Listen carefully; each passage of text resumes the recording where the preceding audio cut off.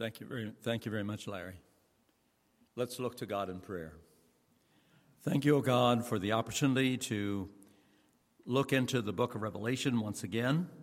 We pray that you would teach us. We pray that you would use this time together to bring honor and glory to you and to your great name. Through Christ we pray. Amen. So today we again come to the book of Revelation, looking at the saints who are crying out under the altar, and also looking at the sealing of the 144,000, the sealing of God's people, and looking at all of these in the question, who are these? John, the writer of the book of Revelation, was banished as a prisoner on the island of Patmos. Now, the island of Patmos was a rocky island off the coast of the Aegean Sea.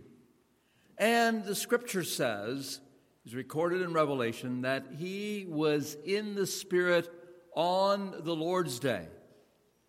And as he was in the Spirit on the Lord's day, he received these visions from God. He received these visions as he was in contact with the divine, and then he took the time to pen these visions and for the hope and encouragement of the early church, the hope and encouragement of the believers in that era, and also for hope and encouragement in our time. With that, I would like to look at Revelation chapter 6, verses 1 to 8. And in your pew Bibles, that's on page 1219. It's also on the screen. I watched as the Lamb opened the first of the 7 seals. Then I heard one of the 4 living creatures say in a voice like thunder, "Come." I looked, and there before me was a white horse. Its rider held a bow, and he was given a crown, and he rode out as a conqueror bent on conquest. When the Lamb opened the 2nd seal, I heard the 2nd living creature say, "Come." Then another horse came out, a fiery red one. Its rider was given power to take peace from the earth and to make people kill each other. To him was given a large sword. And when the Lamb opened the 3rd seal, I heard the 3rd living creature say, "Come." I looked, and there before me was a black horse. Its rider was holding a pair of scales in his hand. Then I heard what sounded like a voice among the 4 living creatures saying, 2 pounds of wheat for a day's wages, and 6 pounds of barley for a day's wages. And do not damage the oil and the wine. And when the Lamb opened the 4th seal, I heard the voice of the 4th living creature say, "Come." I looked, and there before me was a pale horse. Its rider was named Death, and Hades was following close behind him. They were given power over 1/4 of the earth to kill by sword, famine, and plague, and by the wild beasts of the earth. So it was the Lamb who was qualified. As John was crying, John wept. In one of my earlier sermons, I mentioned about that John was weeping because they couldn't find anyone to open these seals that were sealing the parchment, until finally they discovered that the Lamb, Jesus, the one who was crucified, the one who was now alive forever and ever, was empowered to open the seals. And we, along with John, see the suffering and the evil that is released on the earth. One by one, as the seals are broken open, and for each of the first 4 seals, a horseman rides forth when the seal is broken open. And that's the answer to the first one. the first blank in your bulletin as you turn to that section of message notes. So a horseman rides forth when the seal is open, and each horseman is riding a different colored horse, and those different colors are symbolic as to the meaning of the horse, or the meaning of riding that horse. Sometimes this is called the four horsemen of the apocalypse. And here is how one author depicts it. You notice the black, you notice the white, the red, and the green horse, or the pale horse. In many translations refers to the green one. So the first horseman rides a white horse, symbolizing war and invasion. And the rider of this horse rode out as a conqueror. Throughout the history, there have been the history of civilization. There have been many wars where one nation attempts to take over another nation, invades or has an incursion into another nation. And this is what this horse symbolizes. The first horseman, a white horse, symbolizing war and invasion. The second horseman rides a red horse, and the rider had a large sword. And this is probably a symbol of the civil strife and the discord and uprisings of the nation, or the people in the nations. One commentator says, quote, "The mission of the red horse would be quickly understood in John's day, which was well acquainted with rebellion and civil disorder. In 1 year," he says, AD 68-69, Rome had been ruled by 4 different emperors, end of quote. The next horse, the third horse, is a black horse. And here we know the symbol. We know almost beyond a shadow of a doubt what this is referring to, because he's carrying his scales. He's also measuring out the wheat and the barley. And the wheat and the barley, the price of those two items, the wheat for those who were more well off, the barley, which was the poor, the people, the food for the poor people, and these were like 10 to 12 times higher in price than normal. So this indicates the famine, the lack of food, probably also from warfare, probably from the civil discord that was taking place. And so for a day's work, a man could buy only enough wheat for himself, and barley, the food for those who were less well off, was slightly bit cheaper. The last horse is a pale green, the color of a corpse, the color of death. And the riders of this horse are identified as death and the grave. And they were given authority over 1/4 of the earth. Commentator John Yates explains the meaning of the fraction 1/4. He says, "The fraction communicates that no matter how much war, civil strife, famine, and death are experienced in this world, God's mercy preserves those who overcome." End of quote.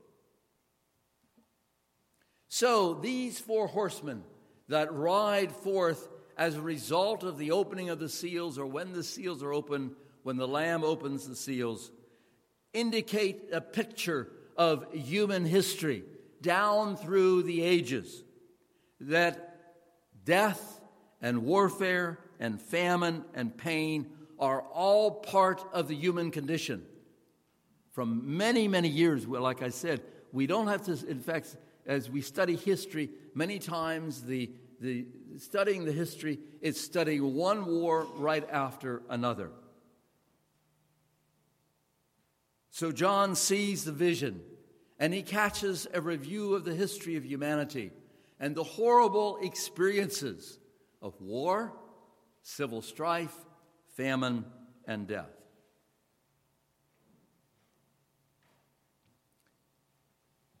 I probably don't need to try to convince you that wars continue to this era and to our time and to our day. Wars and bloodshed. The country of Syria has been involved in what has now been a 5-year-old civil war. And at this present time, there's an uneasy truth that continues to hold, or an uneasy truce that continues to hold. And according to the Syrian policy for research, the death toll from this war is a total of about 470,000 people. 470,000 people have died approximately as a result of this 5-year-old civil war. And perhaps we can grasp this a bit better if we can understand or visualize the number of people. And that would be wiping out the city of Miami, Florida, or another city, a similar size, Atlanta, Georgia. Both of them have approximately 470,000 people in population. And National Public Radio reported last week, quote, a long-anticipated international convoy carrying desperately needed aid to a besieged suburb of Damascus was refused entry by the Syrian government forces. The International Committee of the Red Cross and the UN said in a joint statement that the convoy was refused entry at the last government checkpoint, despite having obtained prior clearances by all parties that it would proceed. It was the United Nations then that later released a statement saying that the mission was aborted because the convoy was refused entry due to the medical and nutritional supplies on board. And it called the conditions imposed by the government's security personnel unacceptable and contrary to earlier guarantees and approvals obtained by the Syrian government, end of quote.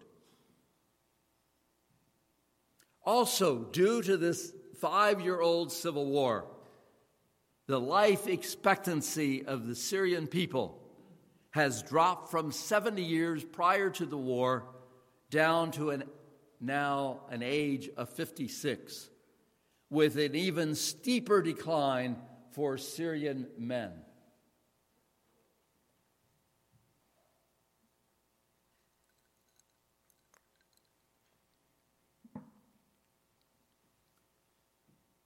Other violence continues in the Middle East.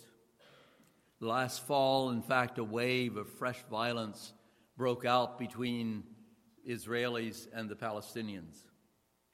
And the Palestinians continue to be subjugated by the Israelis in this continuing encounter. And Mona, an engineering student, describes a situation 14 years ago. She says, quote, over the past 2 years, there have been frequent periods when the Israeli army has occupied my city of Nablus. On June 20, 2002, all of the students living outside the city had a difficult time. I was happy to finish my exams, but many of the students could not make it back into the city to complete their final exam. Sometimes we try to find any way to get to our university, and we become stronger as we feel we should not surrender, and no one should prevent a student from going to class. End of quote. Let's look now at Revelation 6:9-11, when the next seal is opened. When he opened the fifth seal, I saw under the altar the souls of those who had been slain because of the word of God and the testimony they had maintained. They called out in a loud voice, "How long, sovereign Lord, holy and true, until you judge the inhabitants of the earth and avenge our blood?"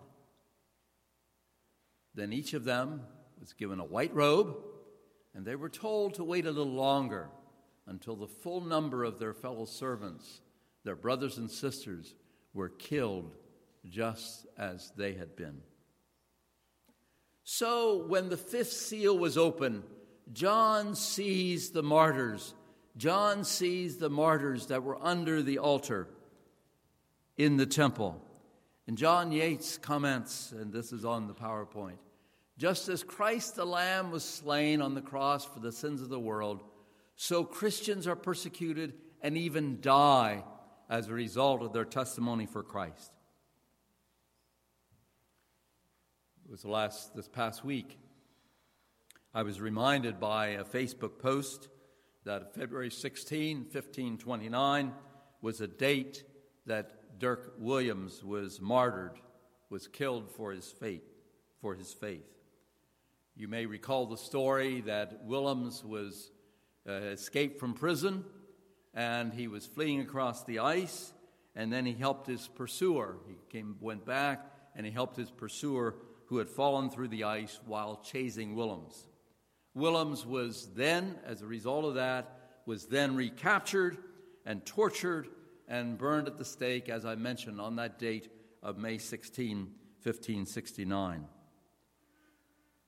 Just an example of one martyr, an example of one person in our Anabaptist history that was martyred for his faith, and also because he did the good deed, he still experienced the death as a result of what he did. John, in his vision recorded in Revelation, sees the martyrs in the presence of God under the altar. Leviticus 4:7 says, "The priest shall put some of the blood on the horns of the altar of fragrant incense that is in the tent of meeting before the Lord. And the rest of the blood of the bull he shall pour out at the base of the altar of the burnt offering, which is at the entrance of the tent of meeting." So John in the heavenlies, John in his vision, sees these saints, the martyred saints, sees these persons who were persecuted and killed for their faith. He sees them under the altar where normally the blood is poured out. And in the same way that Christ the Lamb was slain, the believers do not flinch from death. And the righteous cry out then, the righteous cry out under the altar, "Sovereign Lord, holy and true, how long will it be before you judge and avenge our blood on the inhabitants of the earth?" So they cry out for vengeance. They cry out not for themselves, but for those, they're looking for those who will also be killed as a result of their faith. And the original word, meaning of the word translated avenge, is also a desire for justice, a desire and a plea that God will set things right, a desire that justice will take place. Nelson Crable, in his book on Revelation, comments, "The desire for revenge is a common human impulse, and we can find no better setting in which to acknowledge it than in worship. Martyrs in heaven are angry at the tyrants who have killed them. John is angry at Rome, and we should be angry at the injustice in our day. But the point made in Revelation is that in God's time and way, things will be made right. It's not in our role as followers of the Lamb to answer violence with violence or to force matters with our own hands." End quote. So the martyrs then, John sees the martyrs who are given white robes, symbols of victory, and they are told to wait a little longer. In other words, these martyrs need to wait for God's timing. They need to wait for God's plan to take place.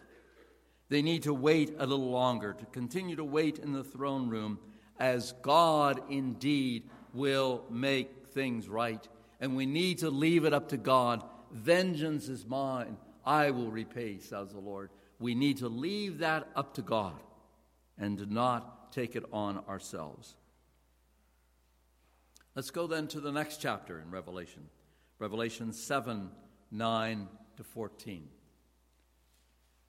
After this I looked, and there before me was a great multitude that no one could count, from every nation, tribe, people, and language, standing before the throne and before the Lamb. They were wearing white robes and were holding palm branches in their hands. And they cried out in a loud voice, "Salvation belongs to our God, who sits on the throne, and to the Lamb." All the angels were standing around the throne and around the elders and the 4 living creatures. They fell down on their faces before the throne and worshiped God, saying, "Amen. Praise and glory and wisdom and thanks and honor and power and strength be to our God forever and ever. Amen." And then one of the elders asked me, "These in white robes, who are they? And where did they come from?" I answered, "Sir, you know." And he said, "These are they who have come out of the great tribulation. They have washed their robes and made them white in the blood of the Lamb." Now, in the first part of this chapter, in chapter 7, the part that we did not read, God's servants then are sealed. And a seal is an official insignia that's printed on either parchment or on paper. Paul tells the Corinthians, "But it is God who establishes us with you in Christ, and has anointed us by putting his seal on us and giving us his Spirit in our hearts as our first installment." So God puts his seal on us.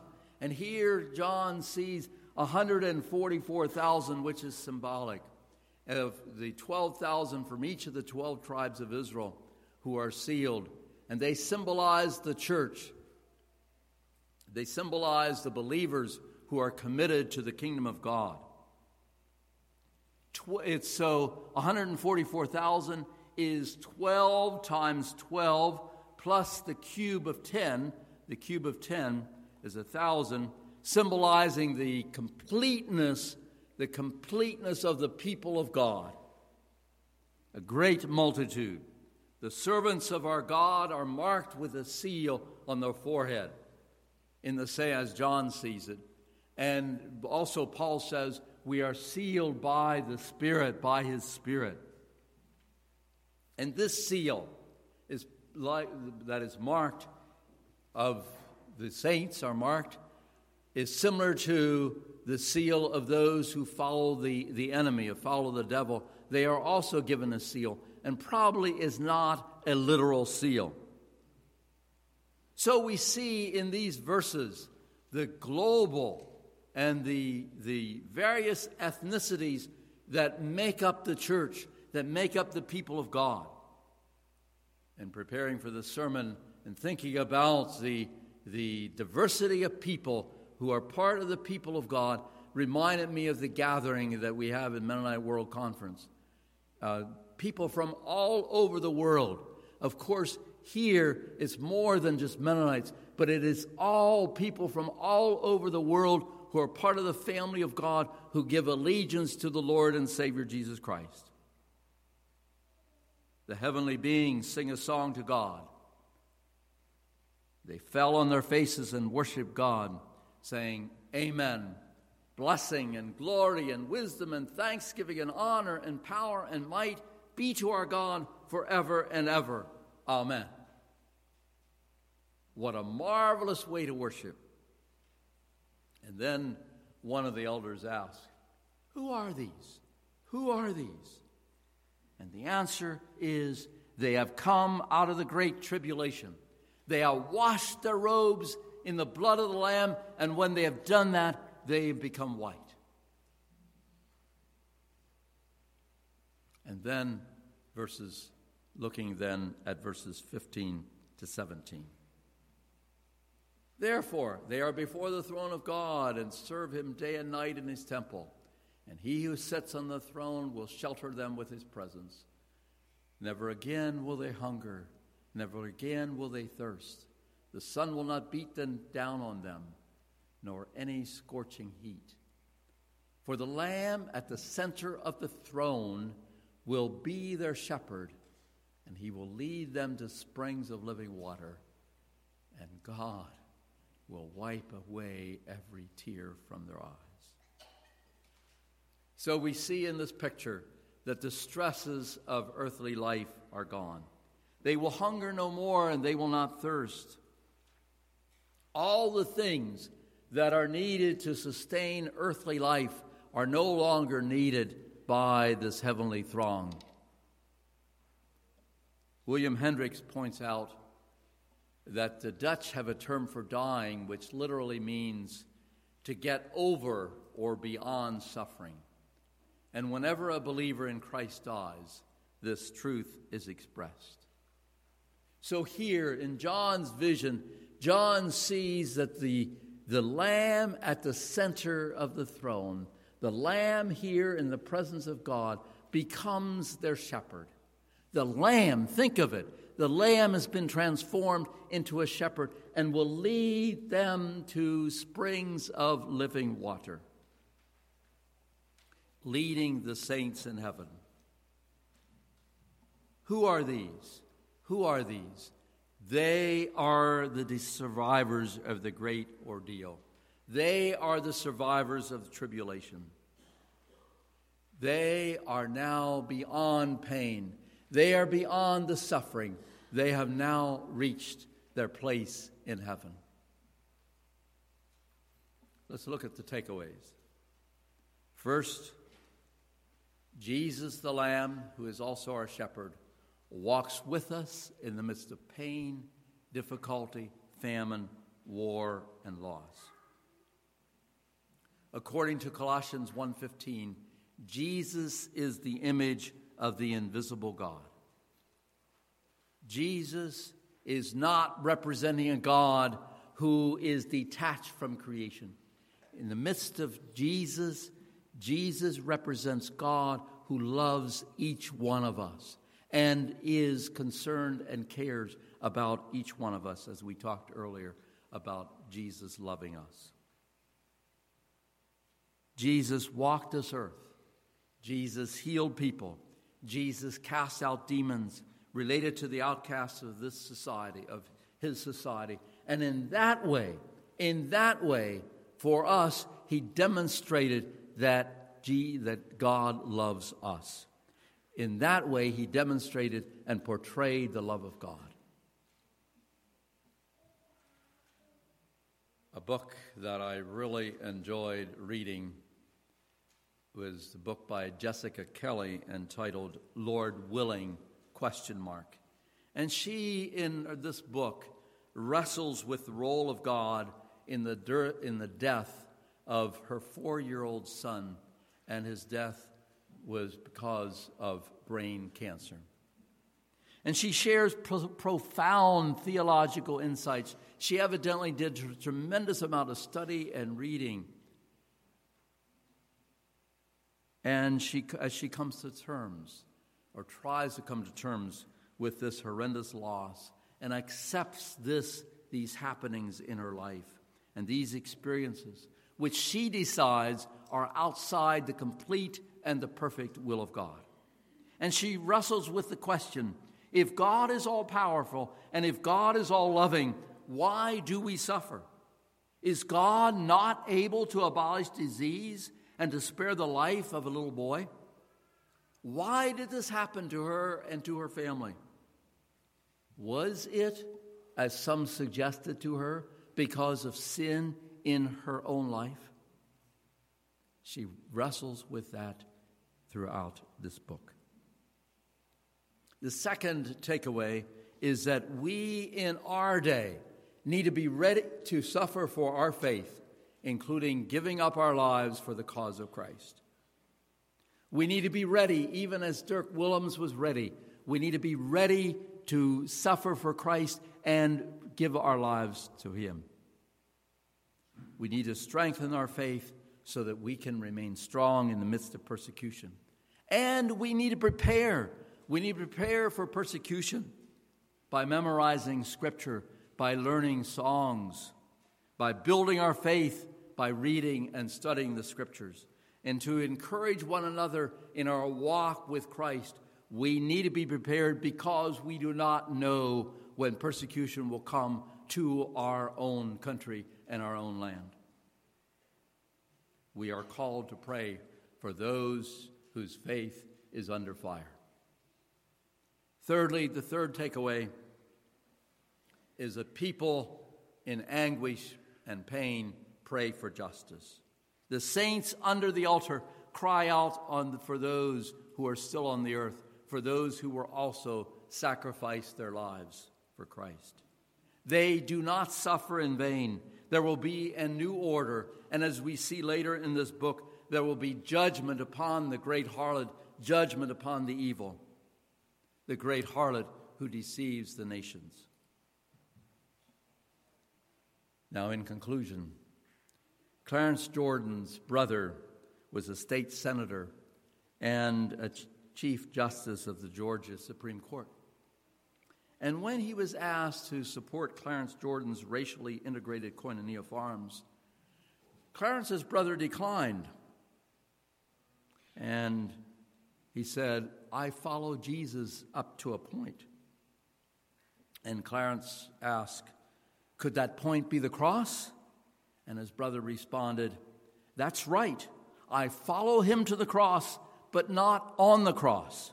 I'm not going to get myself crucified." End of quote. In contrast, I would appeal to each of us as sisters and brothers in Christ. Let us follow the example of Christ.